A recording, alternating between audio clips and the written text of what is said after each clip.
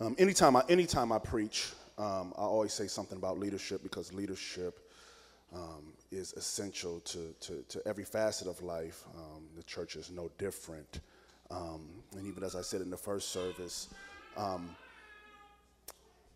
good pastoral strategic leadership is at a premium today. And sometimes when you have, even when you're like in a good family and you got good parents, you don't recognize that, just around the corner somebody is struggling or somebody doesn't have the kind of parents that you have. I think the same goes true for church. Sometimes you don't realize how good your church is until you explore another church. And sometimes it's easy to take for granted the people God sets before you.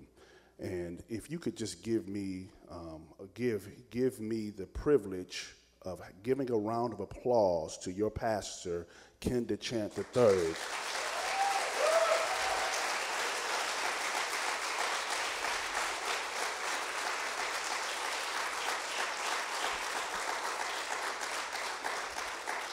And he would never say this, and I honor every leader in this building because I recognize he can't do this by himself, and he would never elevate himself like this, but I get the privilege of going to various churches and seeing various churches and what has happened here.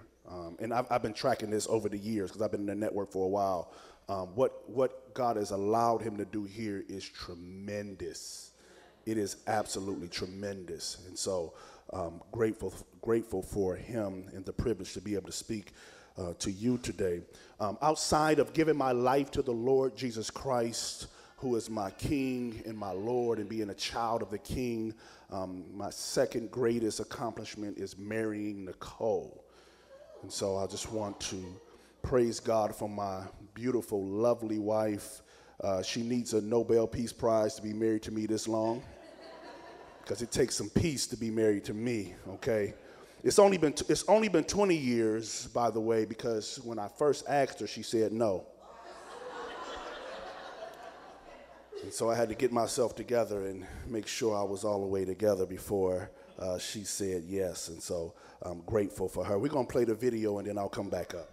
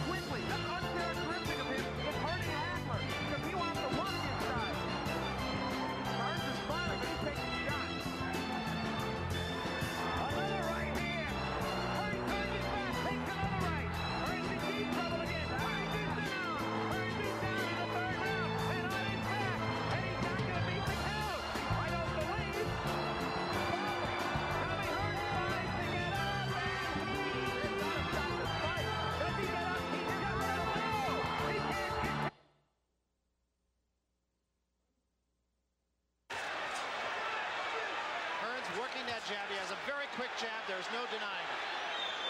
And he caught Hagler with two good jabs and a right hand that might have hurt Hagler. Tremendous pace in the first round. I expected this, Barry. Both guys are going at it. Hearns getting the better of it right now. No nonsense at all here. And a left hand by Hagler. What a pace. There. Another good right hand by Hearns. Hagler working the body now, trying to slow the time down. These guys are exerting a great deal of energy, Barry. Tremendous pace in the first round. Blood coming from the face of Marvin Hagler. Can't tell yet where it's coming from. We'll see. Both guys will definitely be winded in the next round. It is over the right eye, I believe, of Marvin Hagler. We'll wait till we get him. And there's a lot of blood early on here.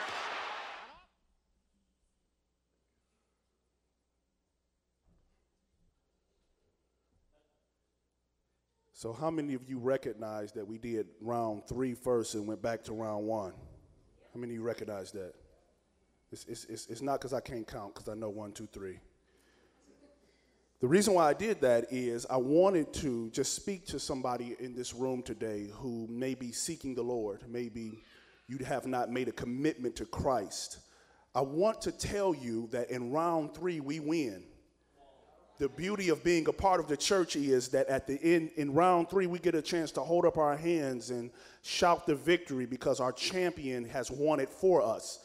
And so I want you to just remember, as you're seeking God and as you have not necessarily made a commitment yet, that the beauty of being a Christian is that even though we got to go back to round 1, in round 3, we win. Yes, yes. How many of you are like boxing, or even remember seeing that? Yeah, it was at the time the highest purse boxing match. I don't know what the numbers were, but at the time it was the highest purse match ever in boxing history. I mean, they built it up. It was in 1985. I recognize that some of you were not even born in 1985. But that's when it was, and it was one of the greatest fights ever in boxing history. Interestingly enough, if you watch the match and you don't see round 1, you won't know who the champion is. You won't know who actually is the champion because the match was so intense. Hits and getting hit. And I want you to know that that's what the church is in right now. An intense boxing match. Fighting against all kind of forces that are coming against us. And if you're going to be a part of the kingdom of God, you got to get ready to be in the fight. How many of you ready to be in the fight? If you have your Bibles with you, turn with me to Revelation chapter 2. We do something at home, and if you would admonish me, I would appreciate it. We stand for the reading of the Word of God.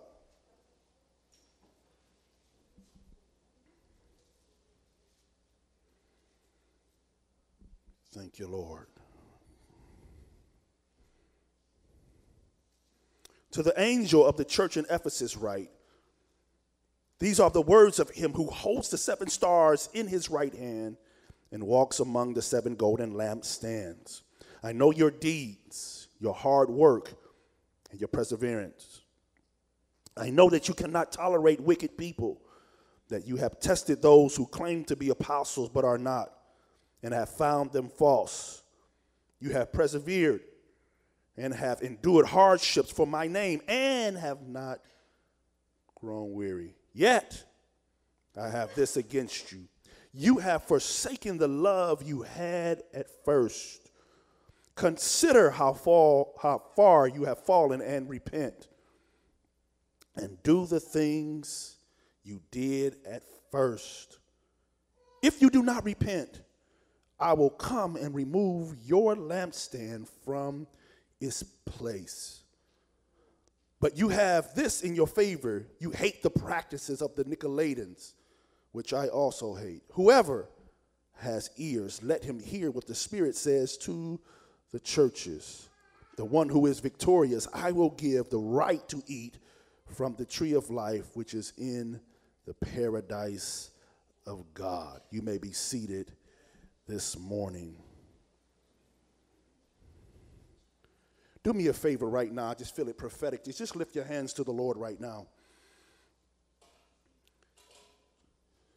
Just begin to lift your hands to the Lord right now, that every distraction is out of your way, that there's no hindrance in your spirit right now.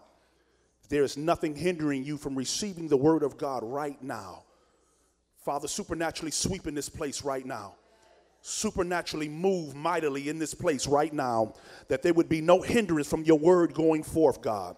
That there would be no supernatural hindrance, God, and no hindrance in our mind right now from receiving your word, God. That nothing else matters right now in this moment except the word of God being poured out into our spirit right now, God. We are ready to receive the word of God and the word of life because it's medicine and grace and power and strength to our soul, God. Pour it out right now in Jesus' name. Amen. Sometimes you need that to get a release from God so that you can be focused on what God wants to speak to you today. Hallelujah. Revelations chapter number 2 is letters written to the churches of Asia Minor. These letters are written and designed to encourage and build and challenge and equip believers in the fight that they are fighting in that particular region. John is nearing the end of his ministry, banished to the Isle of Patmos was the island that he was banished to. And as he was banished to that island, he became more intense about how he instructed the church and how he wanted to write to them because they were suffering severe persecution under Nero. And as they were suffering this kind of persecution, his letters became even more bolder because he recognized that they needed to stay in faith through the midst of persecution. And so the letters of Revelations are that, the letter of Revelation, I should say, is even that much bolder because of the kind of intensity and the persecution that they were facing. The church that is at Ephesus, I like to call the power punching church. They were the type of church that was rebuking the enemy. They were powerful in their declaration of truth. They were champions of truth. They were courageous. They were willing to stand in the midst of adversity and hostility to declare and command the truth. Now, I got saved in a church that we during the time of the tent revivals. How many of you remember tent revivals? Yeah, the tent revivals, the charismatic renewal, like in the mid-90s when I got saved. And so I came up and I was saved in a church that, I mean, the supernatural power of God fell fresh on me. I mean, almost when I walked in the building. It's crazy because I was so worldly. I thought somebody put a hex on me when I walked into the church because I was looking like, why am I feeling this in my body and what is going on with me? I mean, literally, it was that powerful that God began to save me. I mean, I literally fell down and gave my life to the Lord while the pastor was preaching. I mean, there was no altar call. It was so powerful. It was so supernatural. I mean, we were that kind of church, and that's the kind of church that I got saved in, rebuking the devil, standing against the enemy, standing against wickedness, standing against sin, holiness and righteousness. And by the way, that's all well, and it should be even in our generation. We should be champions of truth, and we should stand for holiness, and we should stand for righteousness. Can somebody say amen? In a generation that is pervasively wicked, in a generation that is calling church something that is never meant to be, we should be standing for the truth of the gospel. We should be the first champions of truth to suffer persecution for the name of our God. Can somebody say amen? We need a persecuted church back again who is standing in truth and saying this is what's right and this is what's wrong, to declare the truth even in the midst of the church. We need that today. So that has not gone away. And Jesus, through John's ministry, declares to them, you have done well in this. You have done well in declaring this truth. You have done well in resisting the enemy. You have done well in standing against wickedness. You have done well in this. In almost a moment's notice, he switches gears and says, but I have this against you. Could it be that God loves you and still has something against you? I know it's self-esteem generation. I know you can't say anything that's negative in this generation. I know, I recognize that, I understand. But could it be that God says, you do well in this, but I have this against you? Could it be that we're doing great in one area and God turn around and say, I got this against you? Could it be that somebody who loves you could still have something against you? Me and my wife have raised 6 grown children. We have 2 left at home who are 15 and 11. Every morning they come in the room, they give me a hug. I love my children. By the time I step out the master bedroom, there is a boy smell that I cannot stand. And I'm saying, what in the world is this? Their room is junky. I'm like, y'all got dirty clothes everywhere. Oh my God, what is this smell up in my room? I do love my kids, I promise you. But I want them to clean their room, and I want that smell to get out of our upstairs.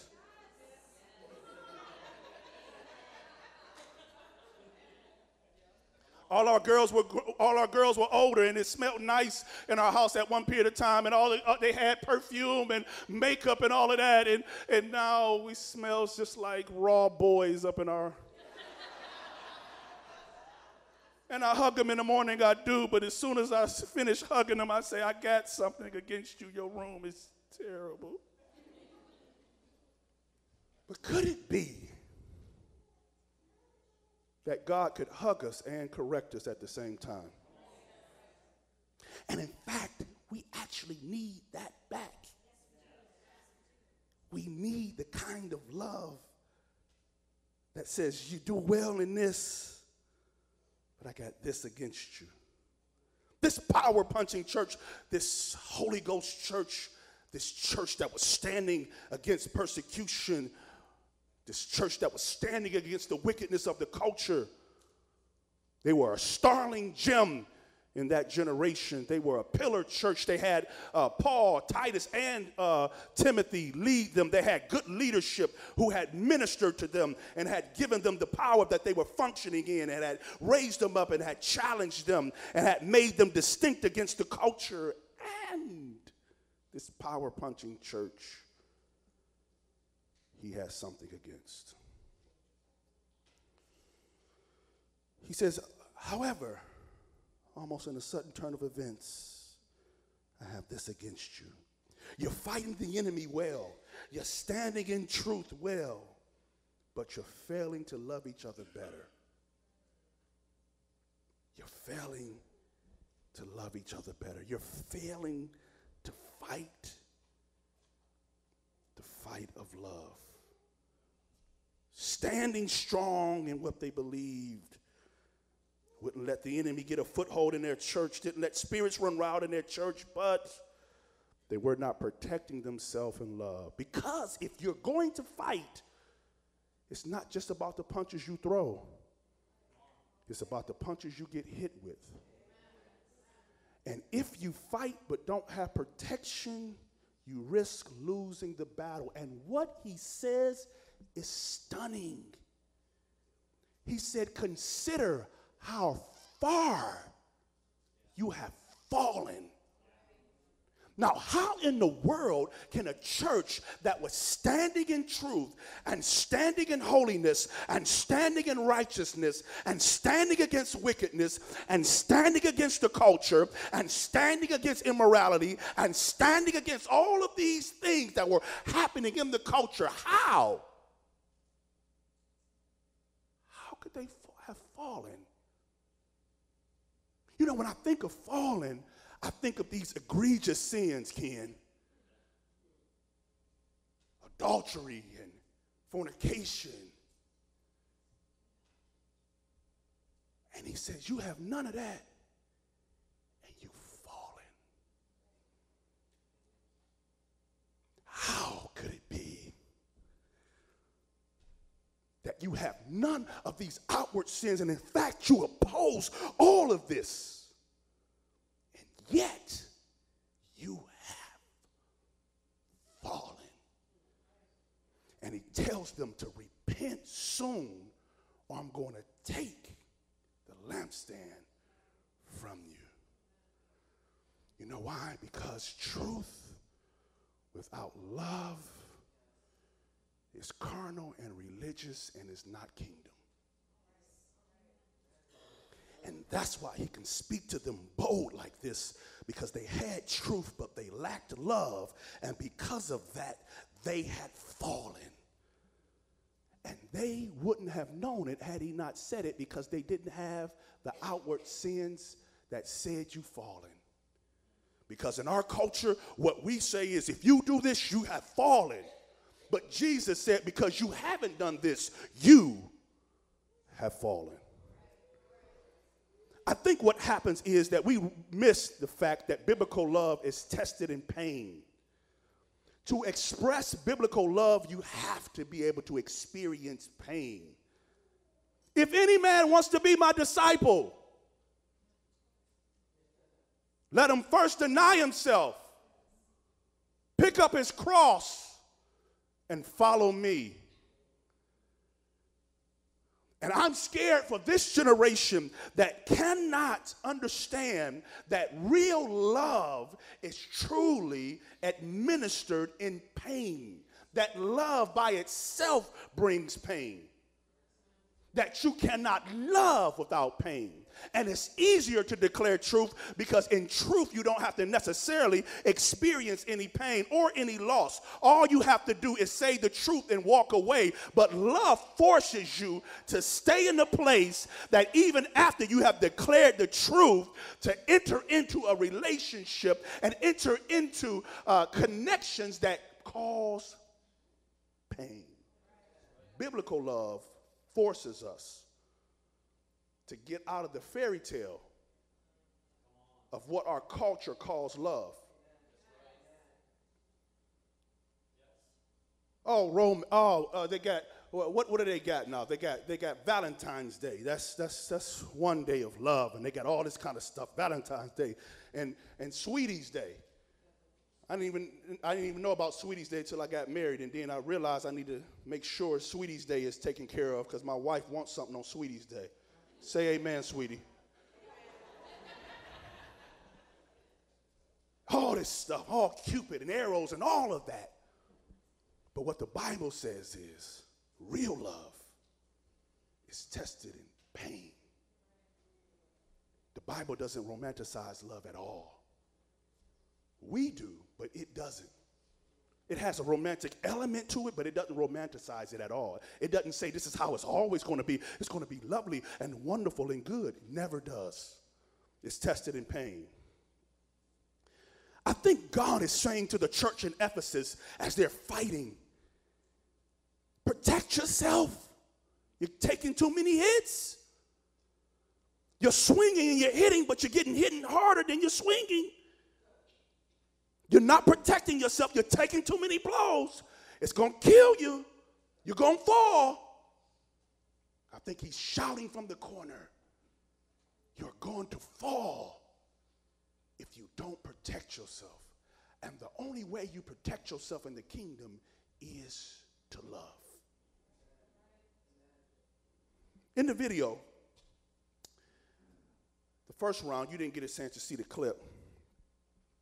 The champion, who was in the darker shorts, was taking blow after blow to his head. I mean, blow after blow. And he actually got cut right over his eye, right into his nose. And they initially had stopped the fight because he couldn't see.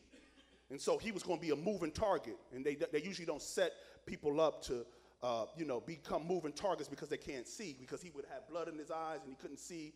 And that's just dangerous. And so they do that as a form of protecting the boxer. When the cut is too deep, they just stop the fight. And they almost stopped his fight in the video. But love helps you see. It helps you from getting blood in your eyes and not being able to see. Because sometimes we take so many hits that we don't even recognize that we can't see that we're unloving. The truth is, most of us can't see that we are unloving. Most of us think that we're just the most loving person ever. Oh, I love everybody. How many of you, now make a confession in here today. It is Sunday morning at Journey Church. Do not come in Journey Church, pastored by Ken DeChant, and lie this morning. How many of you have ever said, I am a loving person?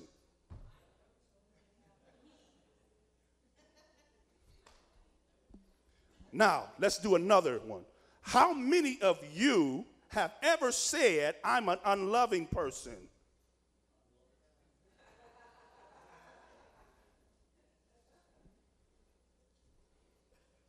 Because oftentimes it's the hardest thing to see. And that's why he speaks to this church in reference to that. Lest you think I'm being naive about love. Love is not everybody coming into agreement.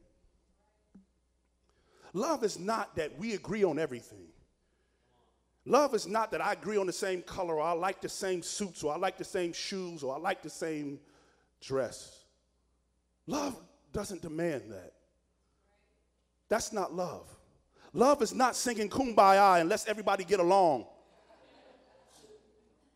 The Bible doesn't say that that's love. What love is a genuine expression of honesty and transparency.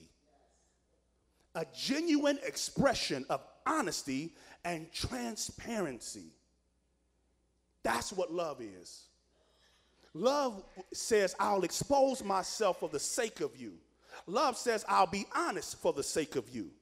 That's what love is. That's what the Bible declares, and that's what they were lacking in the church of Ephesus. All of them were out there fighting the enemy. All of them were out there fighting culture. All of them were out there fighting wickedness, and when they came together, they didn't even love each other. They didn't even love the people they fought with. They didn't love the people they went to war with. Do you not know you can come in Journey Church every Sunday and sit there and be unloving and never say a word? Never say an evil word to anybody. You can do it. And it's easy to do it. And that's why the Holy Spirit is even speaking to me this morning, because it's so easy to be unloving, because they thought they were the best prize fighter. Oh, we stand up against wickedness. Oh, we walk in holiness. Oh, we're upright. And they were. But they were lacking the main ingredient that made everything work in the kingdom. And that was love. Let me give you 3 points about love, and I'll get out of your way. Y'all all right out there? Y'all good? All right. All right. All right. Let me know y'all all right out there. Number 1, get clarity before you rush into an opinion. People who rush into an opinion are unloving. I'm going to say that again. People who rush into an opinion are unloving. If you do that often, you are often. I didn't say it. You said it. I didn't say it. It didn't even come out of my mouth. It didn't come out of my mouth. Listen, even in church, there's always a collision of truth. My truth, your truth. What I like, what you like. And even we can take a biblical stance on certain truths. I like these truths. I like this truth. And which truth gets a chance to be on stage today? We can all do that. We can all do that because we are highly opinionated even when we come into the kingdom.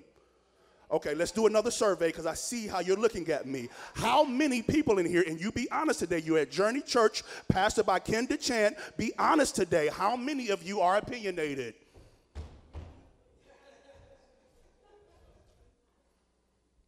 And it's easy to rush into an opinion and be unloving without clarity. Don't let your opinion collide with somebody's truth and be unloving. It's astonishing. We hold strong opinions against people without gaining clarity.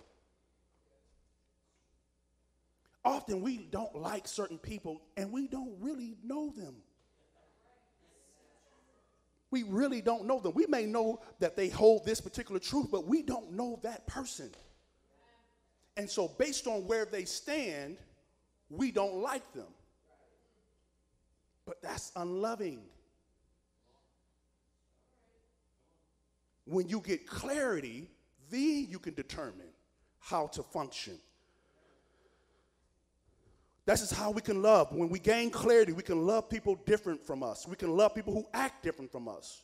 Our inability to do this will ultimately end up in unnecessary offenses because we thought something that was wrong.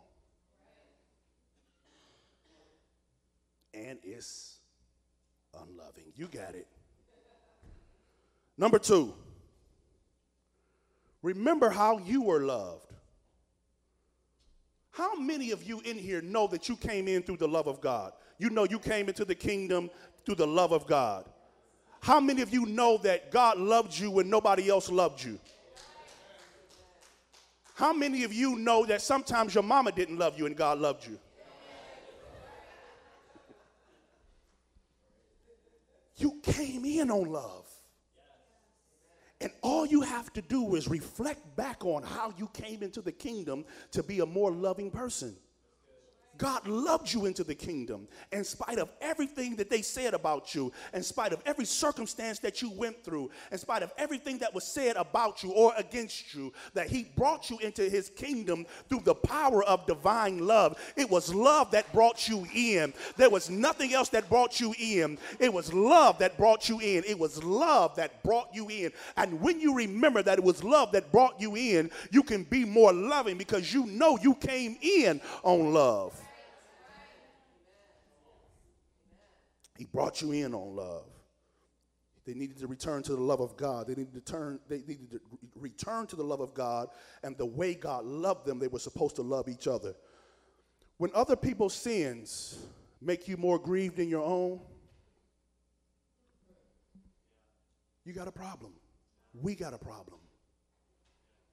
When we come into the sanctuary of the Lord, when we come into the house of the Lord, all of us come in broken, and all of us need to lay our sins down at the altar when we come into worship. When we lift up our hands, we're not lifting up our hands in perfection. We're lifting up our hands in brokenness. We're lifting up our hands saying, Lord, you know every thought about me. You know everything about me. You know my secret thoughts. You know my thoughts while they were afar off. You know my beginning and my end. You know how flawed I am. You know how I have sinful thoughts even though I didn't have sinful actions. You know me. Search me, O God, and see if there be any wicked thing in me, O God. Search me, O God. Not search my neighbor, not search the person around the corner, not even search the culture. Search me, O God, and see if there be any wicked way in me. Until we have that kind of confession independently and collectively, when we come into the house of God, we will not be the kind of church that God has called us to be.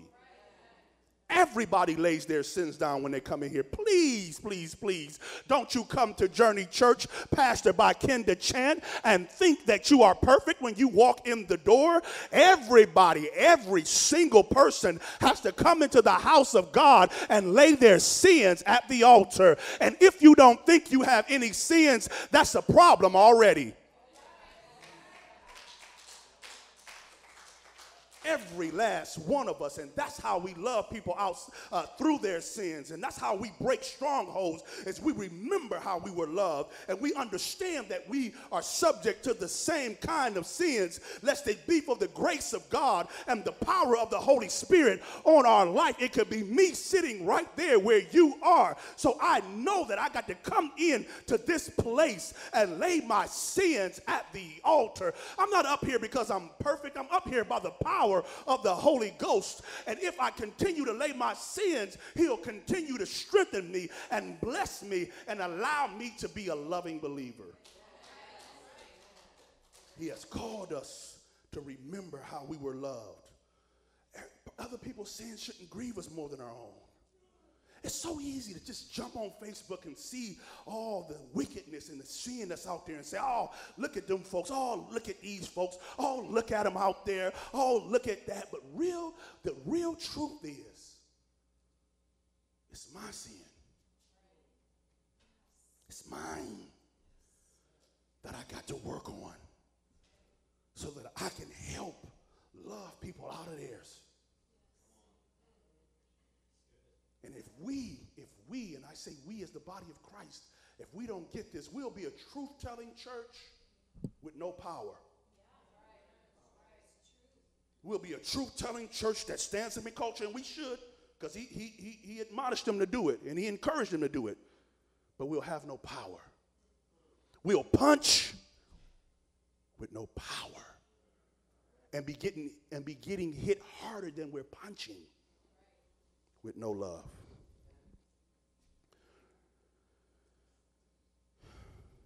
It's called conviction. Conviction. It's when God points out areas in your life that he wants to address. And God gives conviction while the enemy gives condemnation. And conviction is, I love you, but. Condemnation is, you'll never be nothing. And God says, I love you, but draw near to me and I'll restore you. It's conviction, and they didn't have any conviction of their own sin, and they didn't return to the love of God. Maybe, just maybe, beloved, if we love the people in the house of God first, a revival would break out. We're trying to get revival with all kind of church growth programs and outreach programs and hot dogs and picnics and all of that. And that's wonderful. All of that's good. But maybe love would create a revival. Maybe if we love one another, sinners would come in and recognize that I'm loved in this place, and a revival would absolutely break out. If we really want to see a revival in the church, we can love each other so strong that the Holy Spirit will begin to just draw people to us because we are a magnet of love. I think it's a tragedy when we evangelize the sinner and try to bring the sinner in off the street and try to witness to the sinner, and then when they become a saint, we don't love them. If we loved each other the way we were supposed to, then maybe a revival would happen. And maybe we would see growth and explosion like we've never seen it. Number 3. Let's hear your heart before we hear your words. Before you express dislikes, complaints, gripes, opinions, personal truth, let's hear your heart. Let's hear who you are. Let's hear something about you, not about what you don't like. Let's hear your heart before we hear your words. Because Ephesus had a lot of words with no heart. And they were a prize fighter that was getting ready to get knocked out. They didn't even know they were about to get dropped. One more hit, and it was over for them. And they were exploding. The church in Ephesus was exploding. You could only imagine being pastored by, at some point, Titus and Timothy and Paul. Come on, you know that they were exploding. But they were about to fall flat on their face for the lack of love. And he said, repent quickly and remember how far you have fallen. Rise to your feet this morning, Journey Church.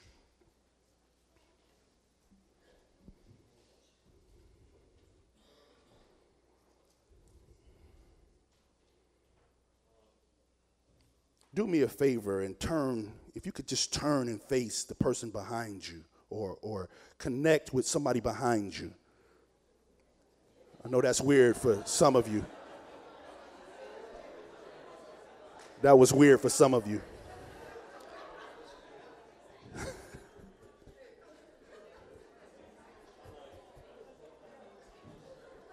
If you feel comfortable, grab their hand.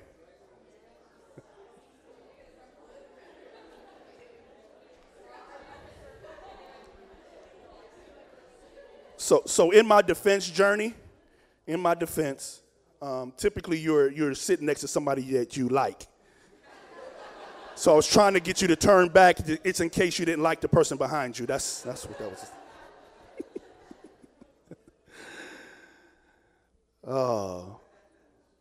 We need the love of God. Nothing works. No programs, no building, no initiatives, no giving, no preaching works without the love of God. We need your love, God. I thank you for Journey Church and everybody that is represented here. God, start pushing our opinions down more and causing your love to rise up first. I pray against every collision of truth that's even at Journey. Truths that Ken hears in his ears that collide of what we should be doing and what's not being done and what should be on the stage and what should be preached and what should be done. I'm praying, God, that you begin to give even Journey Church that heart of love again. And maybe everybody didn't miss it, but maybe it's a few that feel resentment and bitterness. Maybe even somebody who's thinking about leaving. Bring them back to the love of God. Secrets in our hearts, God, that we won't confess, but that you are pointing out even now. I'm telling you right now by the Holy Ghost, God is pointing out some stuff in your life right now. You haven't done a thing, but God is touching somewhere in your life right now. It's not necessarily the outward sins that get us. It's the inward sins that we won't confess that destroy our lives. And there'd be thousands of people, even at Journey, and it wouldn't matter if it was no love. We need the love of God. Not just at Journey Elevation, we need the love of God in our network. We need the love of God. Connect our hearts. May this time, this touch right now is a connecting of hearts. There's something supernatural happening outside of our words. There is a connecting and the mending of hearts. Somebody's heart needs to be mended that's offended right now. I'm telling you, I sense it in my spirit. You're secretly offended. But love demands open communication. Open yourself up and be transparent and vulnerable and watch what God begins to do, even in the midst of Journey. There's somebody in here that would love you if you would just open your mouth. There's somebody in here who would love you and embrace you and support you if you would just be courageous enough and be loving enough to let them know how you're feeling. Right now, God, the touch on the heart, the connecting in the heart, a bond that is beyond words, a connection that is beyond